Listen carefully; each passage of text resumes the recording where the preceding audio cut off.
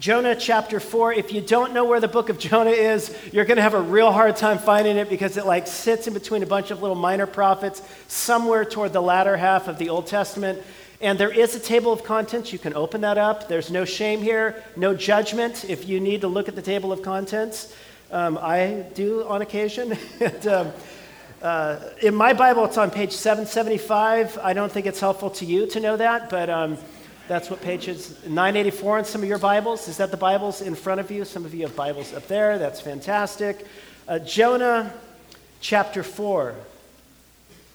So if you're joining with us for the first time this morning, we've been in a series over the last few weeks looking together at this punchy, subversive, ironic, funny little book of Jonah. And I love this book. I've studied this book many times. I've preached through it a few times.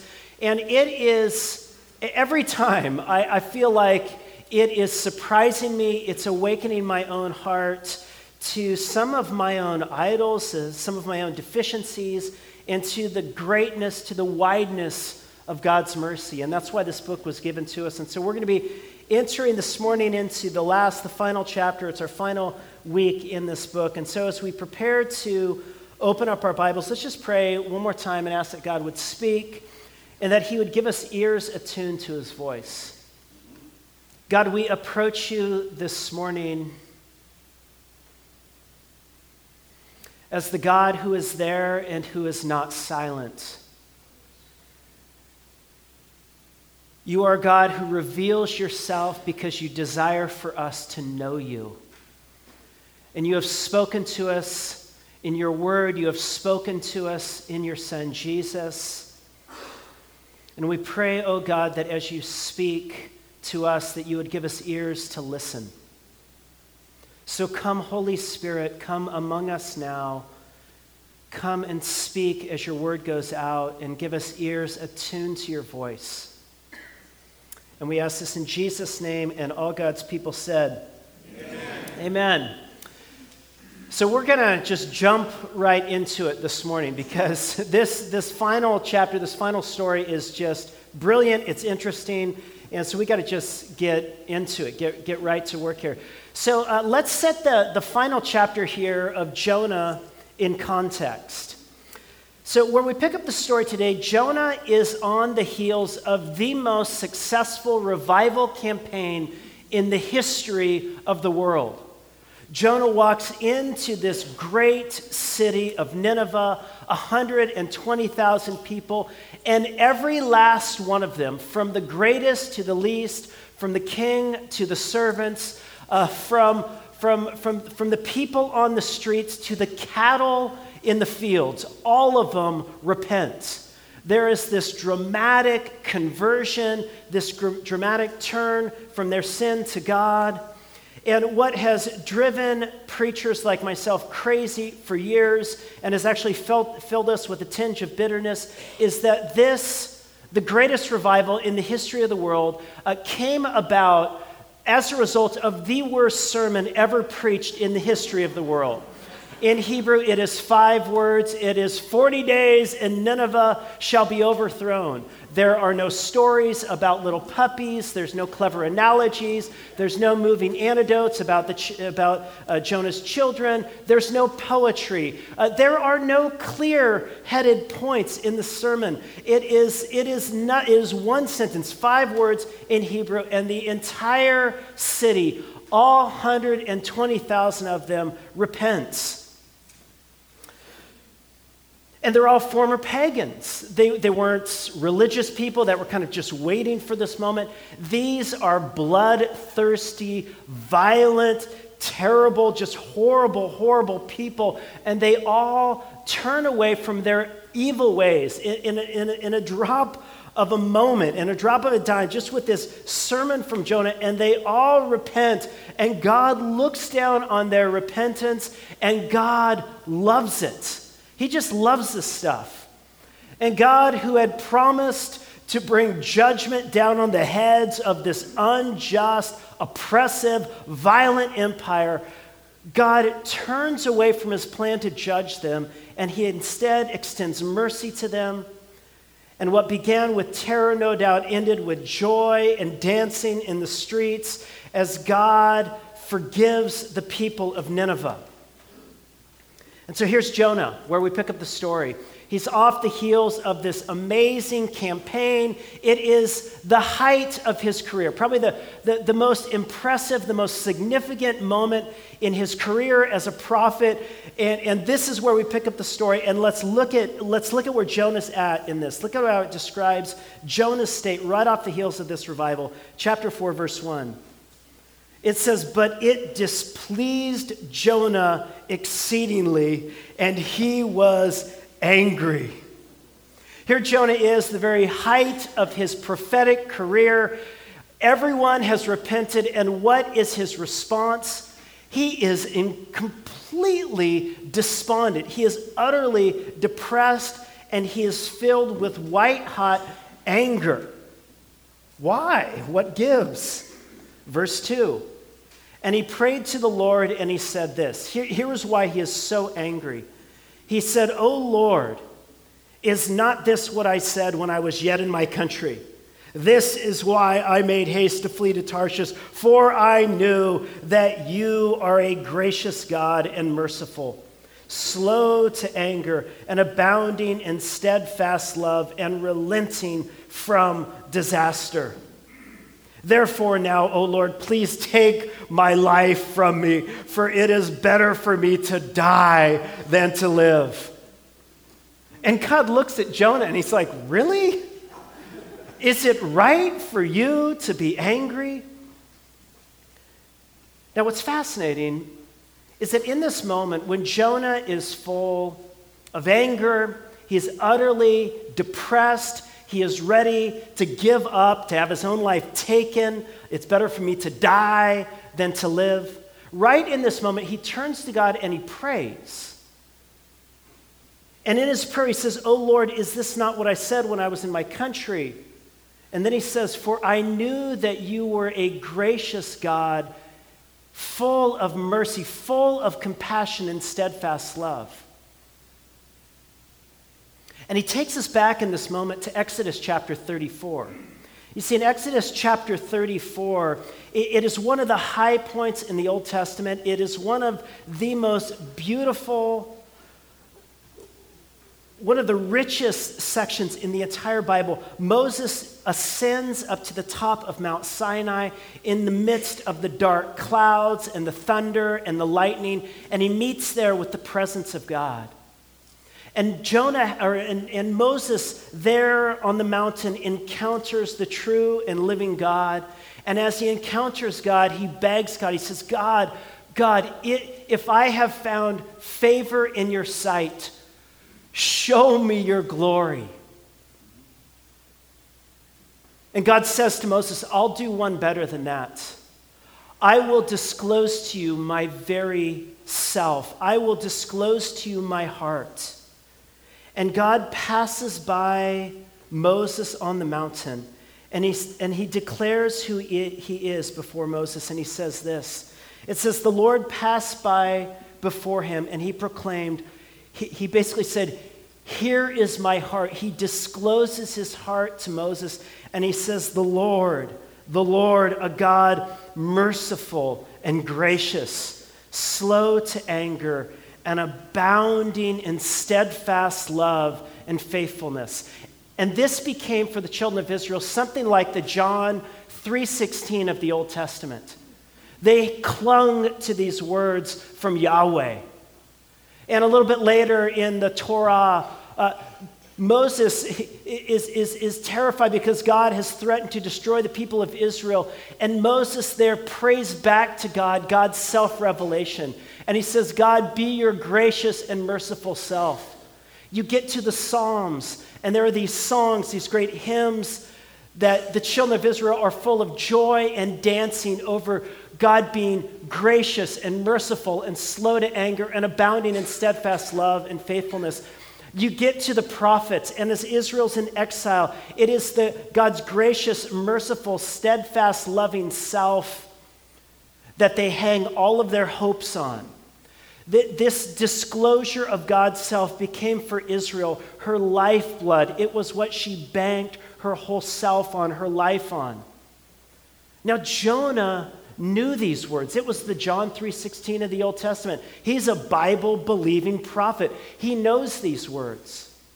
And no doubt, like the rest of the children of Israel, he celebrated these words. He prayed these words. No doubt when he was in the heart of the belly of that fish, he prayed these words back to God. God, be your gracious, merciful self to me in the heart of this fish.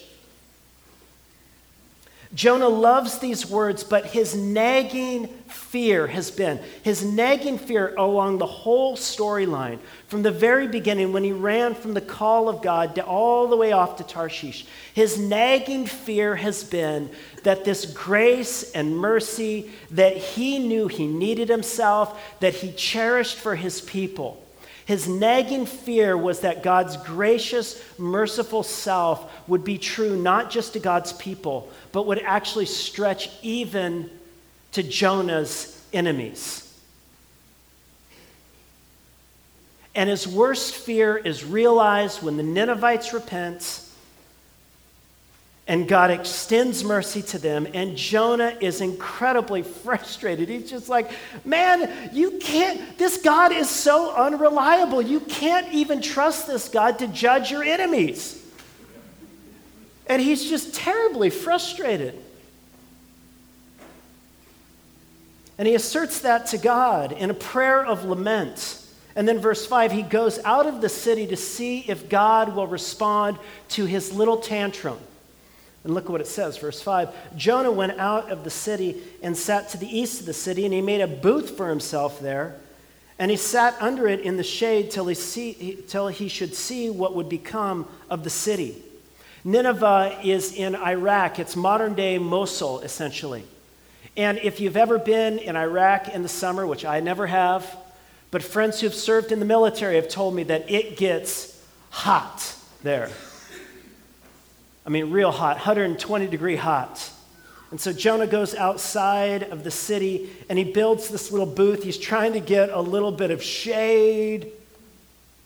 And he's watching to see if God will respond to his tantrum and actually, shock and awe Nineveh. But remember, this is an unreliable God. You can't even trust him to judge your enemies. But look what God does next. The same God who sent the storm in chapter 1 and the fish in chapter 2 now sends a plant. Look what it says, verse 6. It says, now the Lord God appointed a plant. Some of your Bibles might say that the Lord appointed a gourd. And he made it to come up over Jonah, that it might be a shade over his head to save him from his discomfort. And so Jonah was exceedingly glad because of the plant.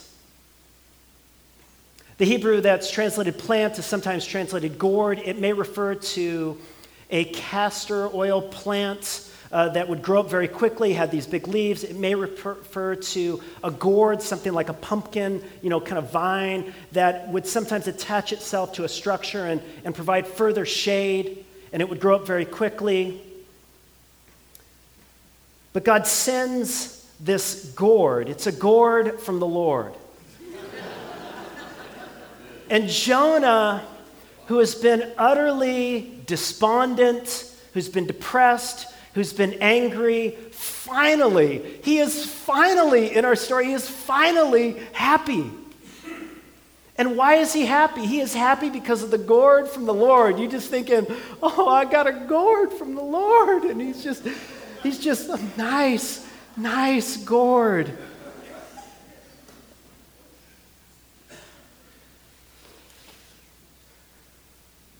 But when dawn came up the next day, God appointed a worm that attacked the gourd so that it withered. And then when the sun arose, God appointed a scorching east wind, and the sun beat down on the head of Jonah. That sounds like kind of a dirty trick, doesn't it? Like there's the gourd from the Lord, and then this giant worm comes, and it just attacks this gourd, and the plant withers. And Jonah, notice his response. Jonah, who was so happy, his entire emotional well-being was wrapped up in this gourd from the Lord. Now it's been attacked and he's lost it, and now look at what it says. So Jonah was faint, and he asked that he now might die, and said, "It's better for me to die than to live." And God said to Jonah, "Really? You're really going to be that bent out of shape over the gourd?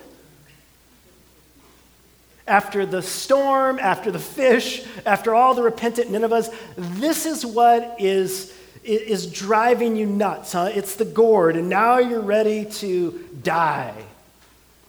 And the Lord said, he said, "Do you do well to be angry with the plant?" And Jonah said, "Yes, I do well. I do well to be angry enough to die." And the Lord said, "You pity the gourd. You pity that plant for which you did not labor, and you did not make it grow, which came into being in a night, and it perished in a night. And should I not pity Nineveh, that great city in which there were more than 120,000 people who do not know their right hand from their left, and also much cattle?"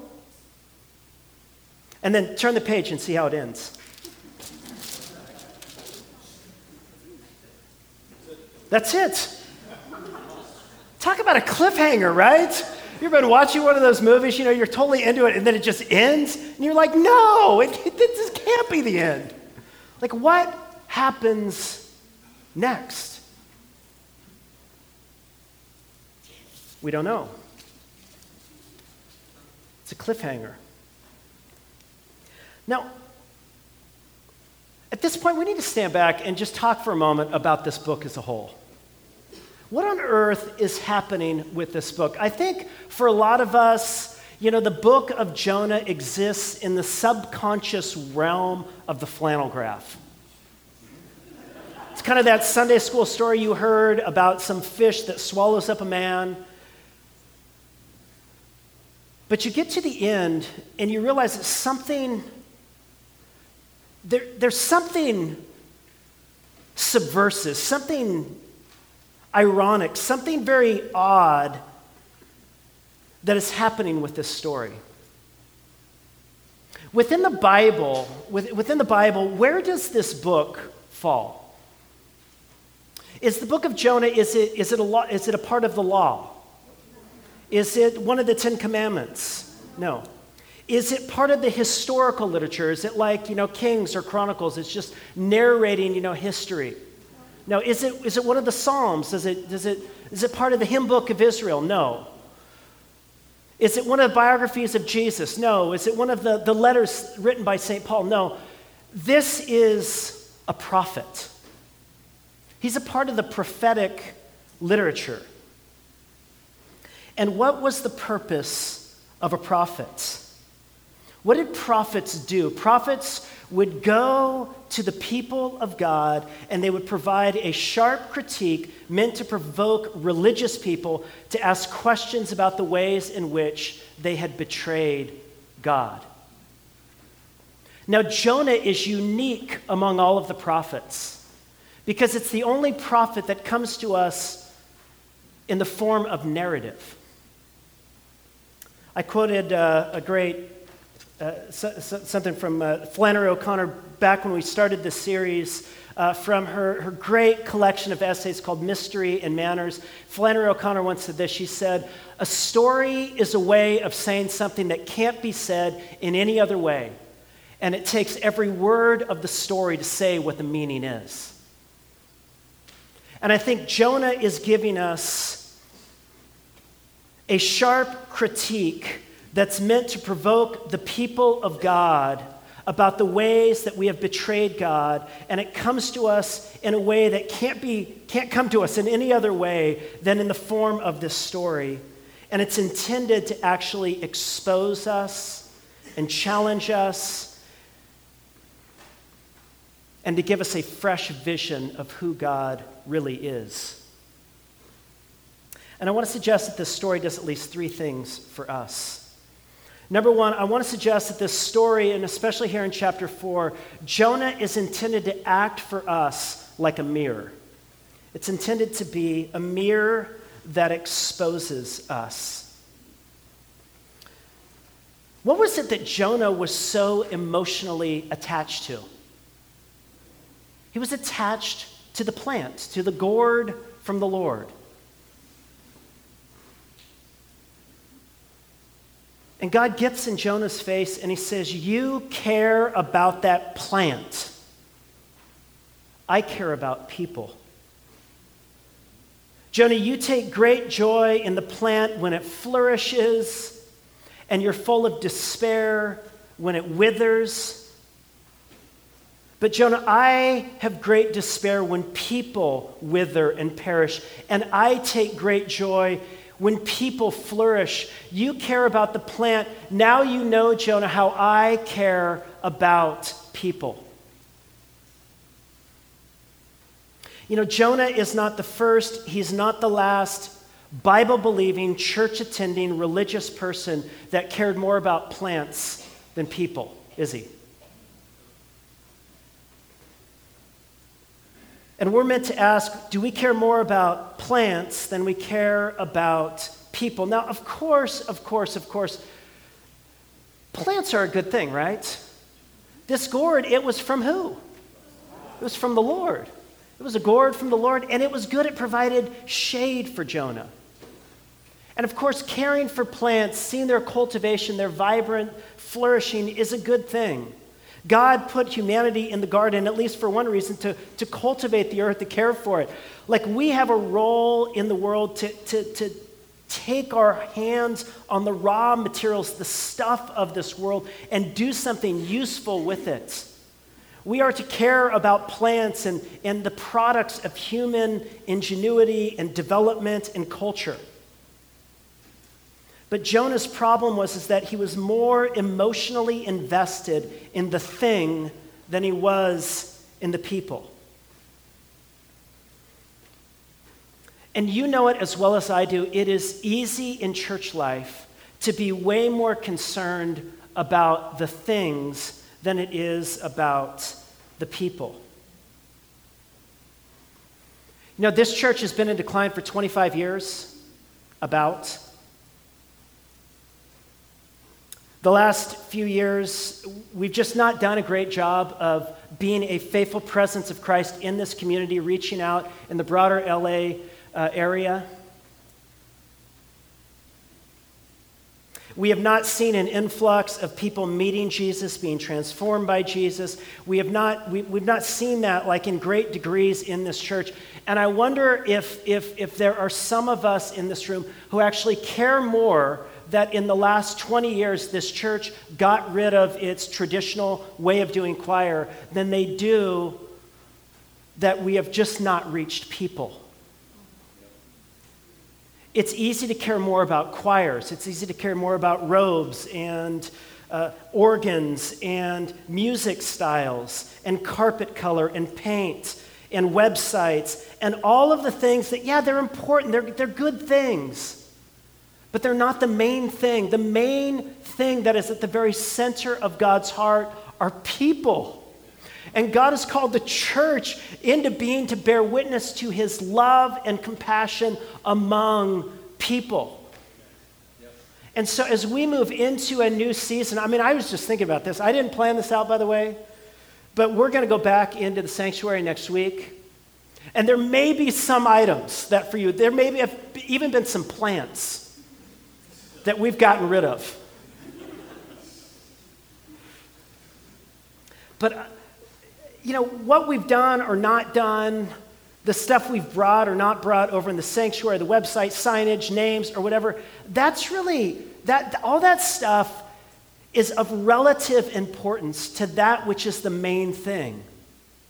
And the main thing is to be people that are engaged relationally in the lives of people in our community, in our family, our coworkers, our neighbors, people we go to school with, bearing witness to the great love and mercy of God in Jesus Christ. Amen. That is why we exist. Amen. And once we moved back over, I just feel like over the last few months, like I have had my head down and I've just been working, seeing to like working with all these details from renovating stuff to websites and signage and all this detail work. But all that stuff it's really just minuscule in importance to the work ahead. And the real work ahead involves all of us. And it involves how we engage with people every day of the week. And we have to ask ourselves, do we care more? Are we more emotionally attached to things than we are to people? Are you more emotionally attached to your opinions about things than you are to people? Are you more attached to your political or your theological or your ideological opinions than you are about people?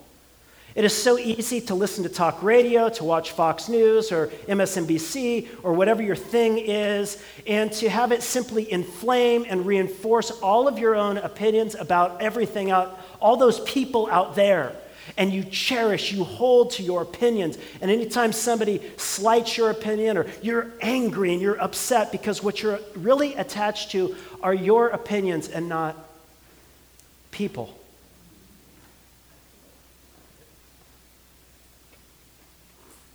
It can happen in our homes. It's why so many of us have found that our kids might be trying to rebel against us. It's because we've cared more about the insignificant, the little things, the plants, than we've actually cared about them, understanding them and their pain and their hurt and all the things that they've gone through.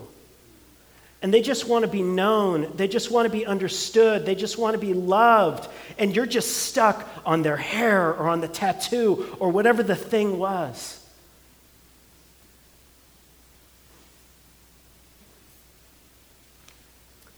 So this is intended to be a mirror that exposes us and a way in which our hearts can go bad. We can care more about plants than about people. And Jonah strategically ends as a cliffhanger because it's open-ended how you and I will respond to this book, this prophetic critique. Will we hear this word? Will we repent? Will we confess? Will we engage in a new way of being in this world? So number one, this story, especially this fourth chapter here, is intended to be a mirror that exposes us. But secondly, it's intended to be a window into the very heart of God.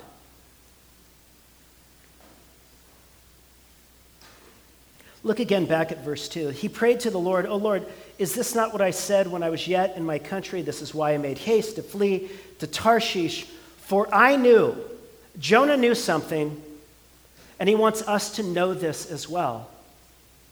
What did he know? What does he want us to know? That God is a gracious God and merciful. That word merciful can also be translated compassionate. And it's the word in Hebrew, rachamim, which is taken from another Hebrew word. The root of the word is rachim, which refers to the womb of a mom. And what it's describing in the original Hebrew is the connection God has with humanity is being related to the connection a mother has with their own child developing in the womb. You've heard of attachment parenting. What happens with attachment parenting? Well, you're carrying around the child. The child is always attached to your body. You're trying to tie strings with this child. You know, they're always in some little thing on your body, carrying around, doing whatever. And the idea is that the same attachment that the mother has with this child, they want the child to then reattach with the parent. And what the author of our text is saying is that God's heart is attached to people. The way a mother feels about her child is the way God feels about you and me. When I read this week, I had this memory of my daughter, Lucy, back a couple years back. You know, Lucy is a tough kid. She's sensitive, but she's tough, and she's the kind of kid who will be lying in bed at night and be scared and be hurting, but won't come into our bedroom because she doesn't want to disturb us. And so when she comes in at night, we know that it's something serious. And I remember this night, Lucy came in, and she crawled up in our bed, and she was having enormous ear pain.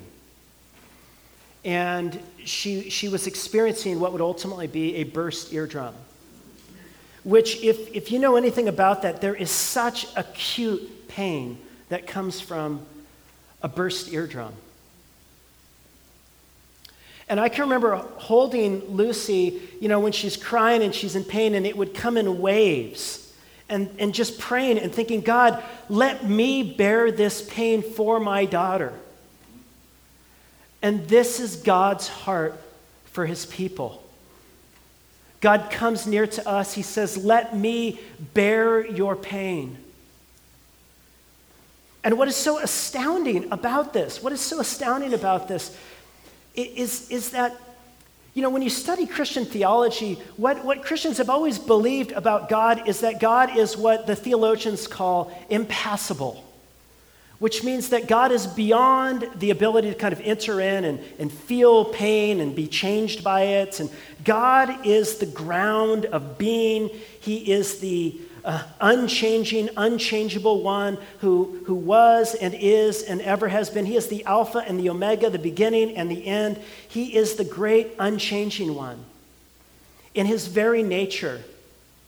And so when it talks about God attaching his heart to us and him being full of joy when he sees his people full of joy, or being grieved when his people grieves, it is by God's own volition. God has chosen to attach his heart to the hearts of his people.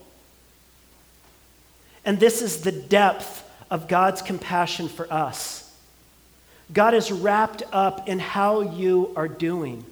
His heart is like a magnet that is moved by human pain. It is drawn to human pain, and he is moved towards us with compassion. And God looks at the city of Nineveh, as violent and unjust an empire as they were, as horrific a people as they were, and he didn't just look at them and see this ugly, violent, unjust people. He saw a people that just didn't know their right hand from their left. He saw beyond the action to the depth of world beneath the actions, the stuff that's going down deep. They were lost, and God was moved by them. And this is the depth of God's compassion, and God's attachment to human pain comes to this acute moment in human history when God's compassion itself becomes flesh among us in Jesus. And God forever attaches himself to the world he made in creation by entering into creation in the incarnation, so that he might share in our full humanity and know our pain. This is what the true and living God has done. He has entered into our suffering and pain and ultimately bore it on himself in the cross. He took our shame and our sin and our pain and bore it to its final and complete end on the cross.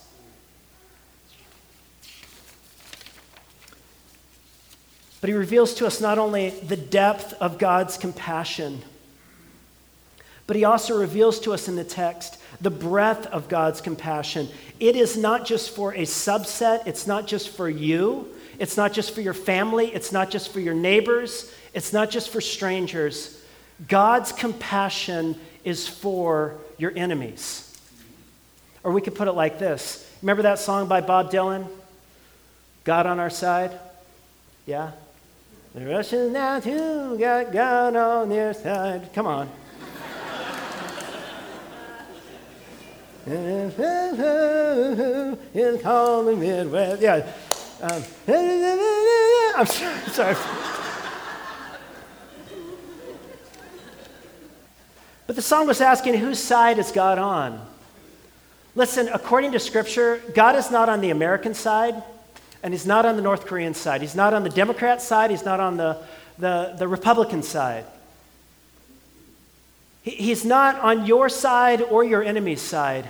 God is on God's own side. And in God's freedom and in God's sovereignty, utterly free from any sides, God has chosen to be merciful upon whom he would be merciful and to be compassionate to whom he would be compassionate. And in his compassion and mercy, he has decided, it is in his prerogative to show mercy and compassion to all who turn from their evil and who call upon his name. He meets them with his ocean of love and mercy, his infinite ocean of love and mercy. And he transforms us. But his mercy extends out even beyond enemies. You know, do you wonder in this text what's the deal with the animals? Did you see the final phrase in which this ends? And also the cattle. Like, that's how the book ends. Like, what's up with the cattle, you know? Well, it's clear. God loves cats. That's a lie.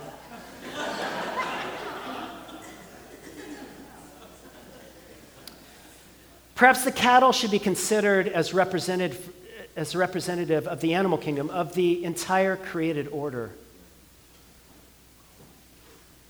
This God wants to not just redeem friends, he wants not just to redeem people in our kind of network, our thing. This God wants to redeem enemies, but this God wants to redeem more than enemies. This God wants to redeem everything. Everything.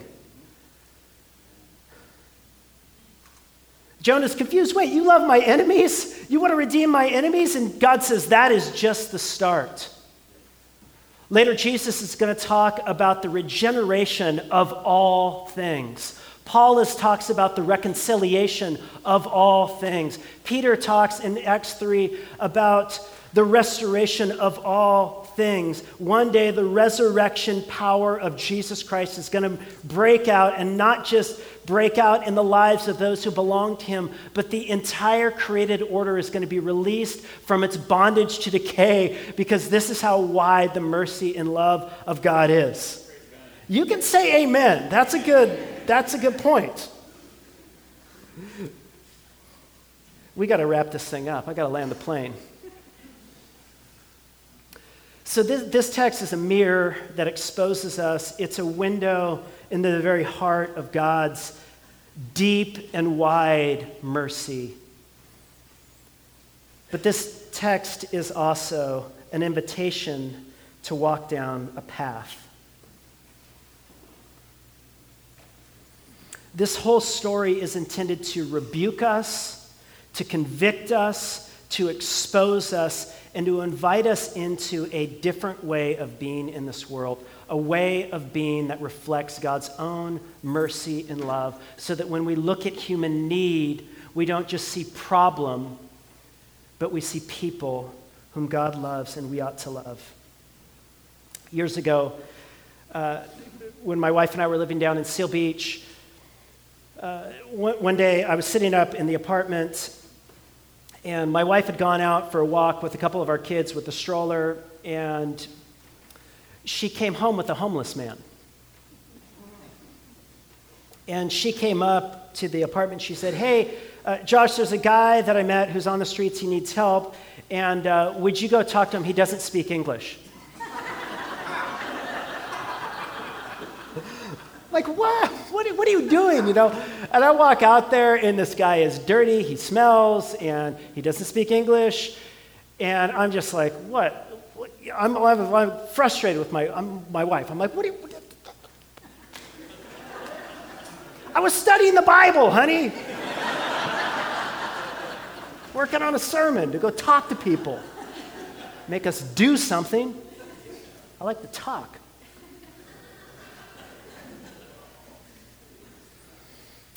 She invited him upstairs, and he took a shower in our bathroom, and he ate lunch with us.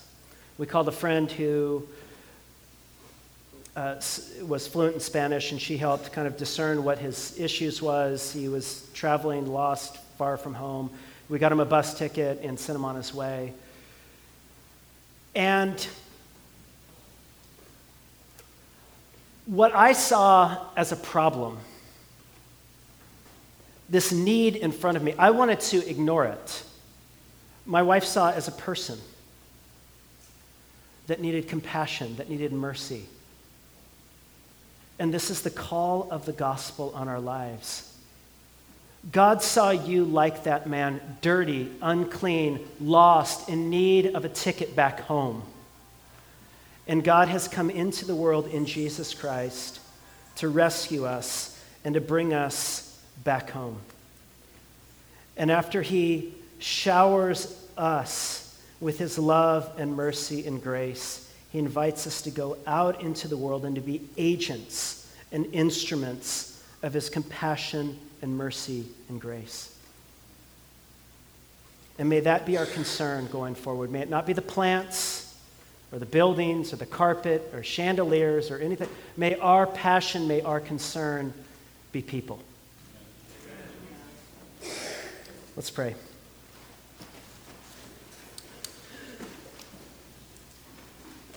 God, we ask that your Spirit would strengthen and enable us to be agents of your mercy and compassion in this world.